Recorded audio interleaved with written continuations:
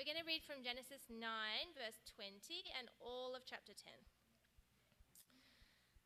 Noah, a man of the soil, proceeded to plant a vineyard. When he drank some of its wine, he became drunk and lay uncovered inside his tent. Ham, the father of Canaan, saw his father naked and told his two brothers outside. But Shem and Japheth took a garment and laid it across their shoulders. Then they walked in backward and covered their father's naked body. Their faces were turned the other way, so that they wouldn't see their father naked. When Noah awoke from his wine and found out what his youngest son had done to him, he said, "Cursed be Canaan, the lowest of slaves will he be to his brothers." He also said, "Praise be to the Lord, the God of Shem. May Canaan be the slave of Shem. May God extend Japheth's territory. May Japheth live in the tents of Shem, and may Canaan be the slave of Japheth."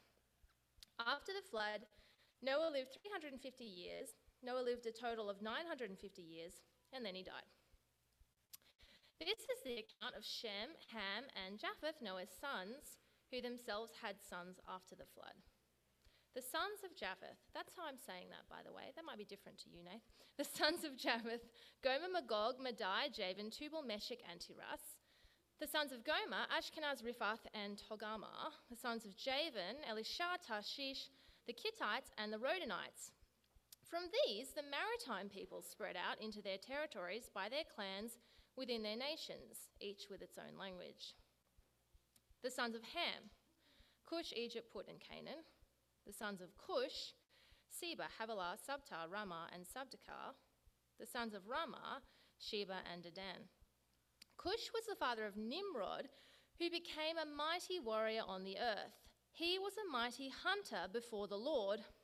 That's why it said, like Nimrod, a mighty hunter before the Lord. Great. The first centers of his kingdom were Babylon, Uruk, Akkad, and Calneh in Shinar.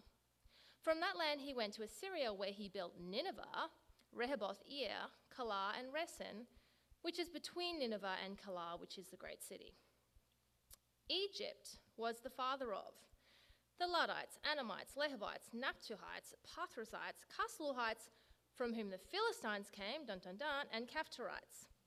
Canaan was the father of Sidon, his firstborn, and of the Hittites, Jebusites, Amorites, Girgashites, Hivites, Archites, Sinites, Arvadites, Zemarites, and Hamathites. Later, the Canaanite clans scattered, and the borders of Canaan reached from Sidon toward Gerar as far as Gaza, and then towards Sodom, Gomorrah, Admah, and Zeboim as far as Lasha. These are the sons of Ham, by their clans and languages, in their territories and nations. Sons were also born to Shem, whose older brother was Japheth. Shem was the ancestor of all the sons of Eber. So the sons of Shem, Elam, Ashur, Arphaxad, Lud, and Aram. The sons of Aram, Uz, Hul, Gether, and Meshech. Arphaxad was the father of Shelah, and Shelah the father of Eber. Two sons were born to Eber. One was named Peleg, because in his time the earth was divided. His brother was named Joktan. Joktan was the father of Almadad, Sheleph, Hazarmaveth, Jerah, Hadaram, Uzal, Diklah, Hobal, Abimael, Sheba, Ophir, Havilah, and Jobab. All these were sons of Joktan. The region where they lived stretched from Mashah towards Sephar in the eastern hill country. These are the sons of Shem, by their clans and languages, in their territories and nations.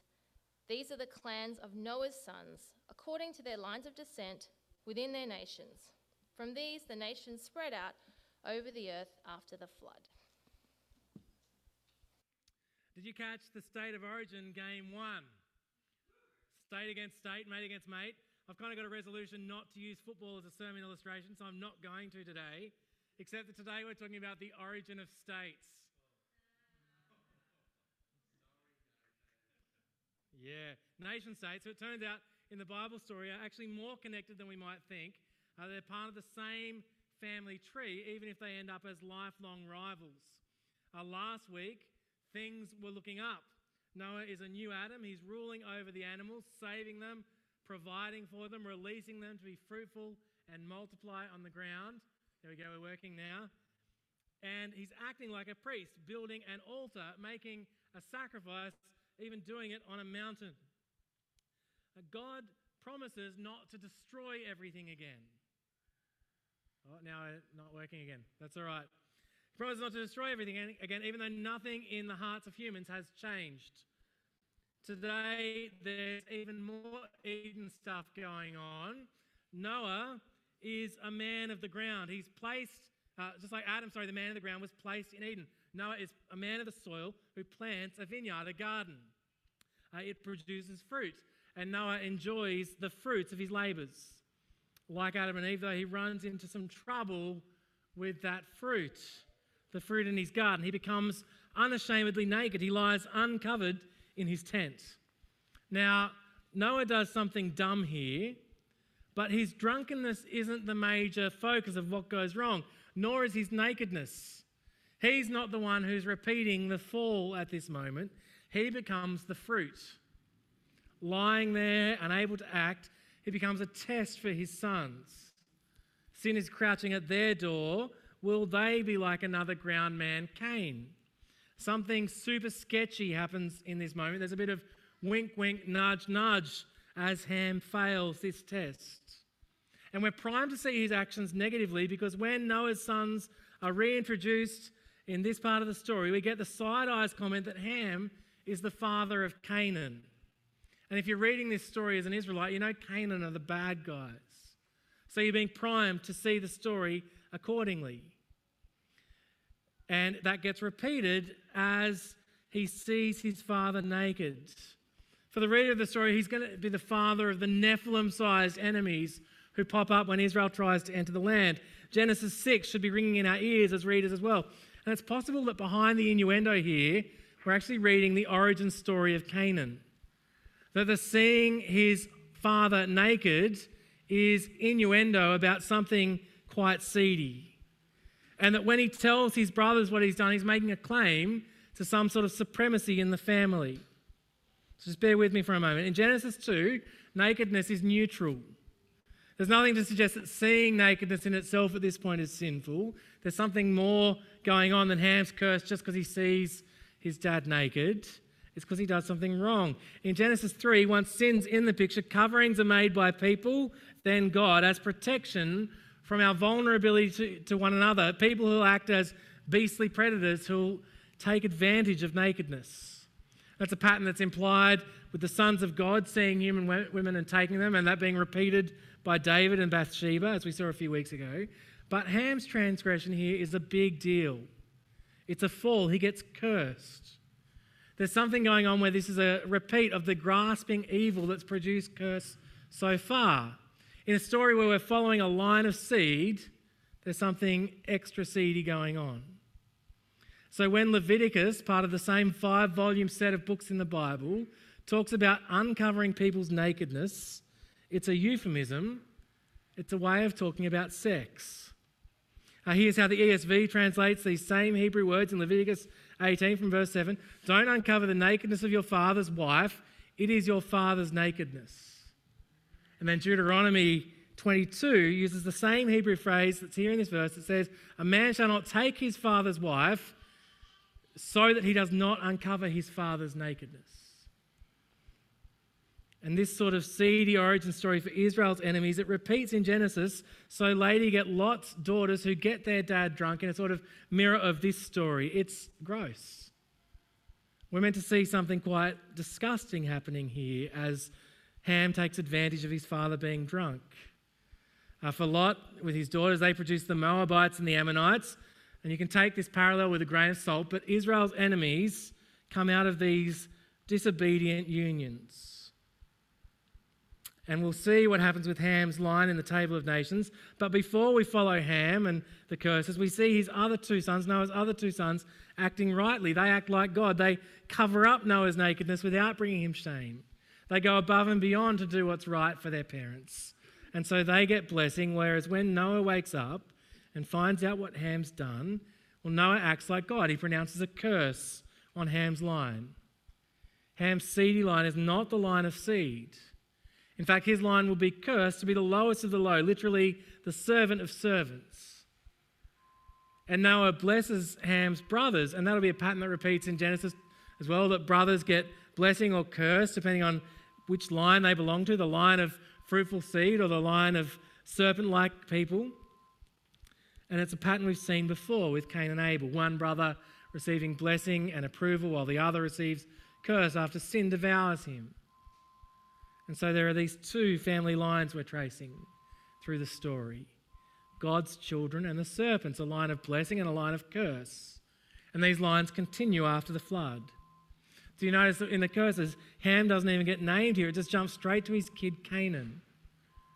While God is called the God of Shem. And then he and Japheth both get blessings from Noah. And then we're told Noah dies. And after that, we get this long list of generations, the generations of his kids, the table of nations it gets called, which is how the Genesis origin story gives an origin story for the whole world. Everybody that Israel knows and meets in their story tells an origin story for these nations. Everyone they're going to encounter in their history. It's a very deliberately stylized genealogy, a symbolic picture of all the people of the world. There are 7 times 10 nations mentioned.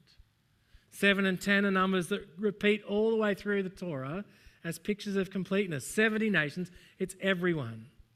And it's making a point for us.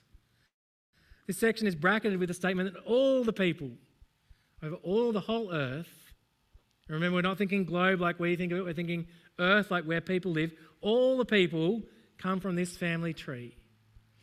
It's making the point that everyone under heaven, even Israel's enemies, who they might want to see as not human, actually come from the same family.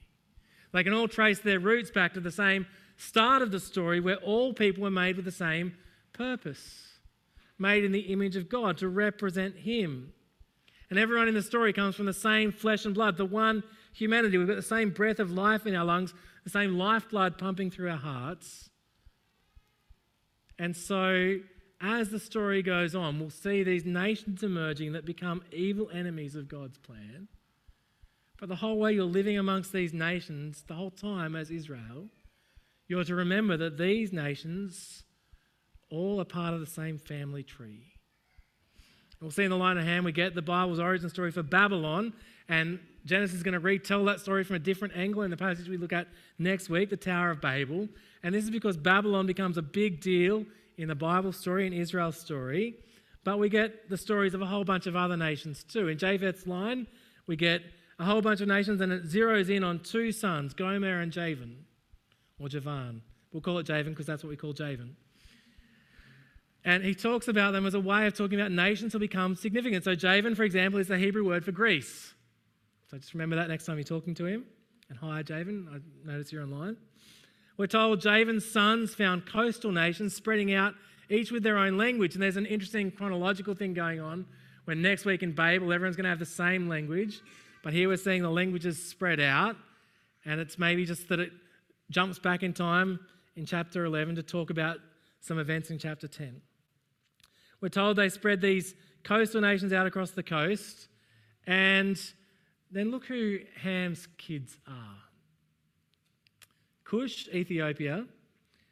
Cush is Ethiopia. Then Egypt, where Israel spends plenty of time in slavery and captivity before the Exodus. Then Put and Canaan are the giant enemies of God who occupy the land. And we get these sons and nations from Cush's line that share names with places watered by the rivers of Eden. It's also just worth focusing on for a second. Havilah and Cush are 2 of the regions that the rivers in Eden run through. A picture of how life flows through Eden and ultimately flows out into the nations, waters the land and provides life, even for these nations that are the enemies of God's people. Even for these nations in this cursed line, God is providing life. Providing the opportunity for little Edens to be restored, people to be restored to him. The other Eden rivers, you might remember, go through the Tigris and Euphrates. They head into Babylon, the places where God's enemies dwell. And that's where we go next. From Ham via Cush, we get the story of the founding of later and maybe the greatest enemies of God's people, Babylon and Assyria. Other than this bit, the Tale of Nations is mostly just a genealogy, a list of names with a few little bits of commentary, but we throw to story mode here, which makes you think that the narrator has a bit of a purpose for telling these stories. We're told some details about the foundations of these empires, about the founder of these empires. Details that throw us back to pre-flood life. Nimrod, we're told, is a mighty warrior, and it uses the same word as for the Nephilim when it talks about them being the heroes of old. Nimrod's like a giant Nephilim. This is a human who spreads bloodshed like Cain and Lamech and the Nephilim. He's a violent ruler, perpetuating the sort of behaviour that caused the flood. Remember last week it was all about violence on the earth. Well, he's a warrior on the earth. And we've been set up to see the earth and the heavens as different realms, and the earth is the domain for human rule, where humans are meant to rule the earth like God rules. But here's Nimrod filling the earth with violence, a mighty warrior on the earth. His name even comes to mean mighty hunter, because even though animals have only just been given to Noah's family as food, and we're told they'll live in terror of humans, Nimrod takes that next level. He's a mighty hunter, a beast master, a beast killer, a bloody and violent man. This isn't the sort of rule that Genesis 1 pictures for humans over the earth or over the animals. Nimrod is an anti-Adam, a violent warrior king. And he launches Babylon and Assyria, who'll cart what becomes two kingdoms of God's people off into exile through the Old Testament. And after Nimrod, we get a whole list of the Canaanite tribes, the people Israel has to displace from the lands later on, and a description of them spreading out into just that land. See, Ham's line isn't going to be the line where the seed the story is following comes from. It's a dead end filled with violent and grasping nations who'll get caught up in a cycle of violence and violently oppose God's kingdom coming. This beastly line of Ham produces Canaan and Babylon and Nephilim-like heroes like Nimrod. And one of the points here in this narrative, especially if you're reading the story, living in one of these empires, imagine that. Reading this story, living in Babylon in exile, surrounded by a violent kingdom, one of the messages here is don't be a Nimrod. And there'll be a tradition that expands here from these pictures that pictures God's people as shepherds who'll exert mastery over beasts but care for them. As an analogy for how God cares for his people. There'll be talk about God's people beating swords into plowshares, resisting these patterns of violence, not being like Nimrod and his bloody empires. Empires built on seedy sex, uncovering the nakedness of others, and bloody violence. Empires that consume and abuse even the animals while putting ourselves on top of the food chain. Empires of predators. But we do start getting a seed planted here for the Hebrew reader, because in Shem's line, we get the line of Eber. That's the Hebrew word for Hebrew. This is the family tree that the rest of the story is going to keep following all the way to Jesus. We've met men of name, the Nephilim, and we'll see humans trying to make a name for themselves next week in Babel. But Shem's name is literally the Hebrew word for name. He's a people of name. People who God will work through to make his name great, who will represent his name in the world. And it's another story where the younger brother gets the blessing. Shem's older brother is Japheth, but Shem is going to be the father of this line of promise. And this family ends up in the eastern hill country, another movement east, and God will then in the next chapters call them back from the east, out of Babylon, out of that land towards the promised land, where he calls a descendant of this line, Abram, to come and live in the land of Canaan. And this table of nations, we flagged this before, it wraps up telling us not just about the future violence that will tear this family tree apart, but that this is one family spread out through the world. That all people share this common origin story in our humanity, that we were made to live as God's image in the world, to be fruitful and multiply as we represent him in the way we rule creation. And that's going to create a stunning view of one's neighbours, to see them as this sort of human, even when they're not acting like it. A stunning way to see your neighbour who is looking at you down their blade, the blade of their sword, who's carted you off into slavery. And it's very different to the stories of the other nations, the other stories that celebrate the Nimrods of this world and create empires that do so as well. stories of heroic, violent warriors who found cities.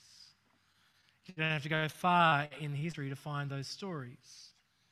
And as the story of the Bible unfolds, all the nations, even the Hebrews, will end up like Nimrod's kingdoms. Caught up in kingdoms built on violence and bloodshed, all the nations end up going to war against God and his plans for fruitfulness, spreading violence and blood over the face of the earth. So these nations from the table of nations, they pop up again and again through the Old Testament, state against state, brother against brother, until it comes to a head. In Ezekiel, God promises to go to war with these nations of the world. He says, I'm against you. And then these bolded names come from the table of nations, from the lines of Ham and Japheth or their descendants. Plenty of other nations have already been wiped out by this time, but God says he will bring the mighty warriors out of these nations, all their soldiers, a mighty horde of Nimrods who will violently oppose God's people. And then God will destroy these nations, executing judgment on them the way he did on Egypt with plagues, so that as he does this, the many nations will be confronted by God's holiness, and God will make himself known in their sight to these many nations. The nations of Genesis 10, the whole world, they will know that he is the Lord.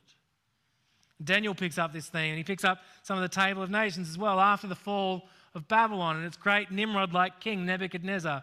After Babylon comes Persia. It's a lesser empire in Daniel. It swallows up Babylon and its pieces, but then it gets swallowed up in a violent war against the kingdom of Javan, the kingdom of Greece. It's the same word there underneath that. Before a mighty king arises, and it's probably Alexander the Great it's talking about, a giant Nimrod who'll emerge for a bit and take over the whole world as they know it. But once he dies, two Greek empires based in Egypt to the south and Syria to the north will fight each other to the death.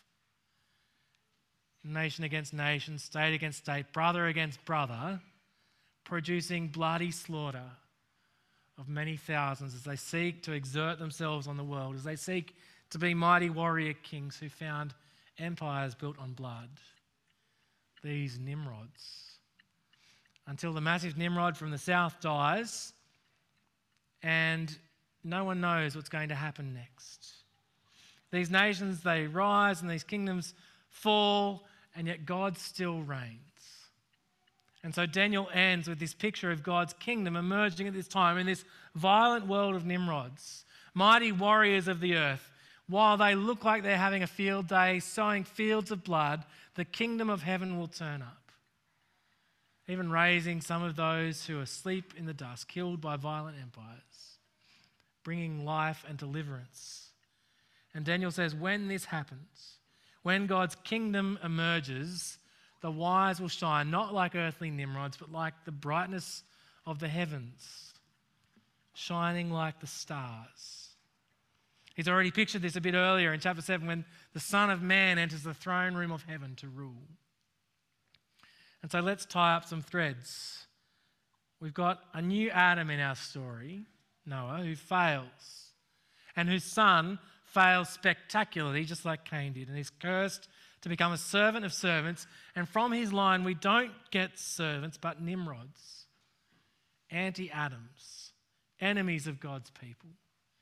Ultimately, all the lines in the table of nations become like Babylon, like Nimrod. Even the Hebrews, which is why they end up in exile.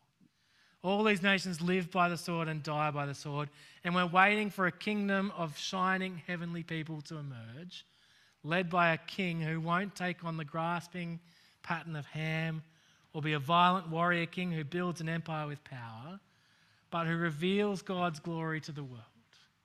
And maybe we're even waiting for a king who will restore the whole table of nations, not just Israel. By the end of Daniel's timeline, the end of the Old Testament, all the nations and empires in the table of nations, all those that haven't already been destroyed and swallowed up, become united under the biggest Nimrod of all. What Babylon and Persia and Greece tried to do, Rome does. Rome is an empire that unites these nations through violence. And then the cross is where all these threads are tied together. Jesus, the true Israel, has returned from exile. He's crossed the Jordan, he's entered Jerusalem from the east, entered the temple to cleanse it, and at the cross he's surrounded by a bunch of Nimrods, the armies of all the nations, the armies of Rome, the empire that has united all these people, surround him. Even Israel joins in as he is crucified. The anti-Adams versus the true Adam. These Nimrods put him to death because, like the Nephilim, like the servant, this violence has always been aimed at overthrowing God. And as this happens, God reveals himself in his glory. He reveals his King and Saviour. He reveals his nature. He reveals the nature of his kingdom, and his judgment falls on the world as Jesus ascends to heaven after his resurrection as the Son of Man. And so now we have a choice. We live in a world of Nimrods, in states and economies and communities built on violence and grasping and seedy sex, and will turn anything into a fight. Will make anything tribal. Nation against nation, state against state, culture against culture, mate against mate, sibling against sibling, sport, politics, conflicts in community groups, in families, even in churches. We'll fight culture wars and we'll jump on bandwagons behind people fighting the good fight, strong champions, mighty warriors on the earth. Even fighting for good things at times without realising we're using the weapons of warfare handed to us by Babylon, so that we become just like our neighbours. We'll either pick a Nimrod or a Goliath, a champion to represent us as we stand behind them, or we'll try to be the hero ourselves, make a name for ourselves in these stupid fights. But we are called to be a people of peace, people who follow the Prince of Peace, not Nimrods.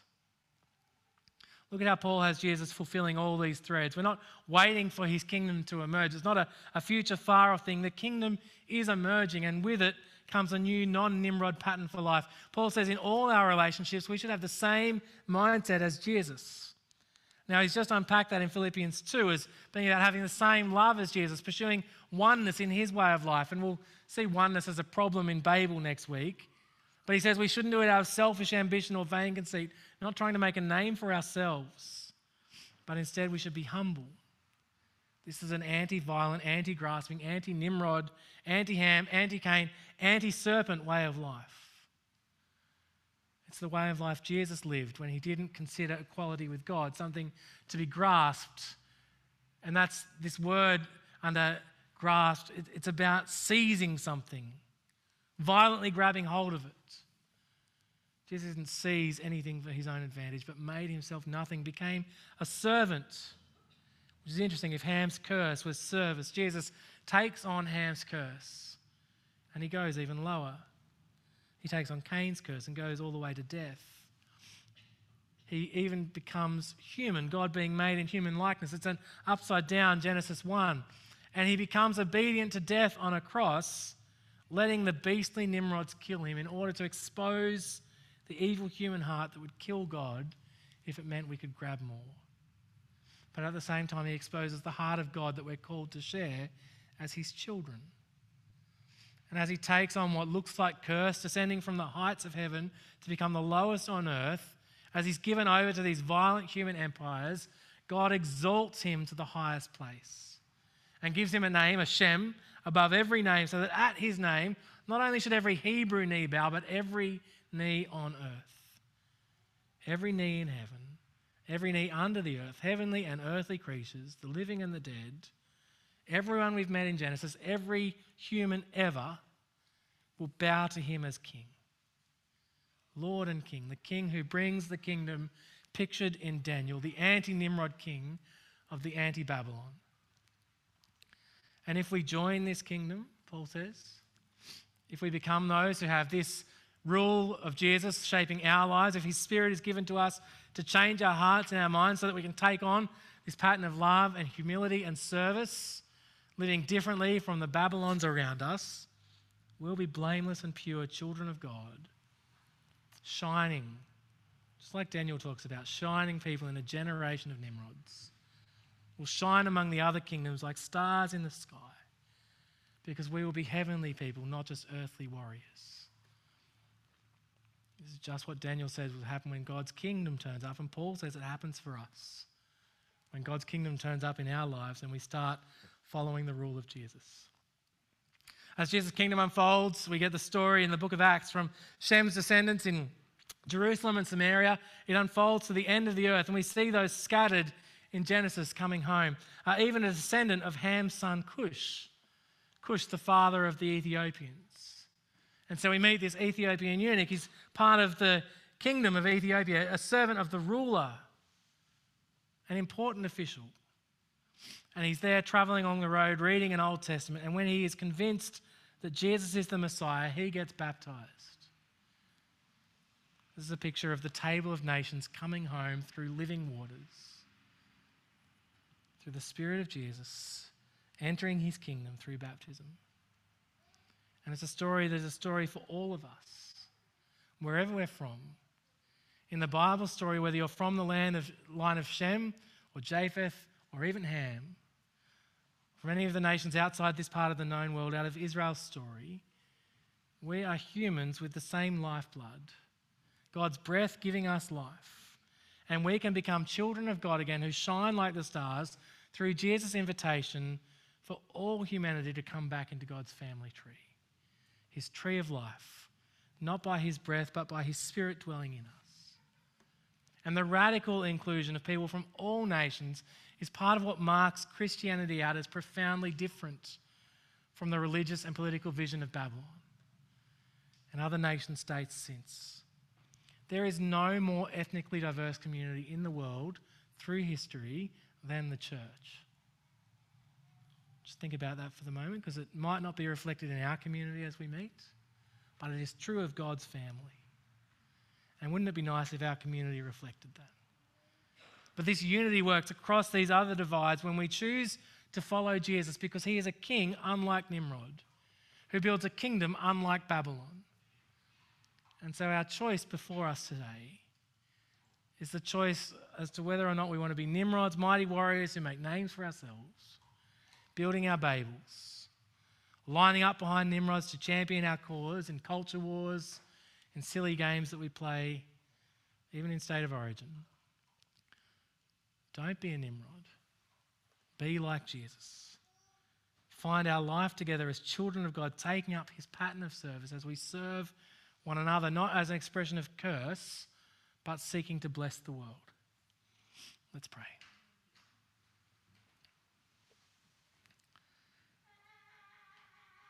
Heavenly Father, we thank you that no matter where we're from, no matter our origin stories, our family trees, however far we can trace back our ancestry, that we are humans,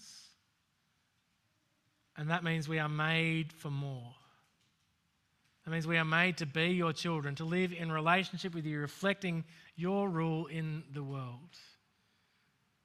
That through Jesus we can be recreated as heavenly people, shining ones who give a picture of heavenly life and love in the world as we follow the example of Jesus, our King. And so we pray as we continue to think about what that might look like in our own lives, where we've been swept up in Babylon, where we've become little Nimrods who seek to rule through violence, where we don't even see that violence because it's hidden in supply chains and we just benefit from it as end users. Lord, we pray that you would change our hearts and change our lives so that we do shine brightly in a world that is still marked by curse and sin and death. Help us to shine as people who aren't shaped that way, because we have life and blessing and we're heading towards life forever with you. We pray these things in Jesus' name. Amen.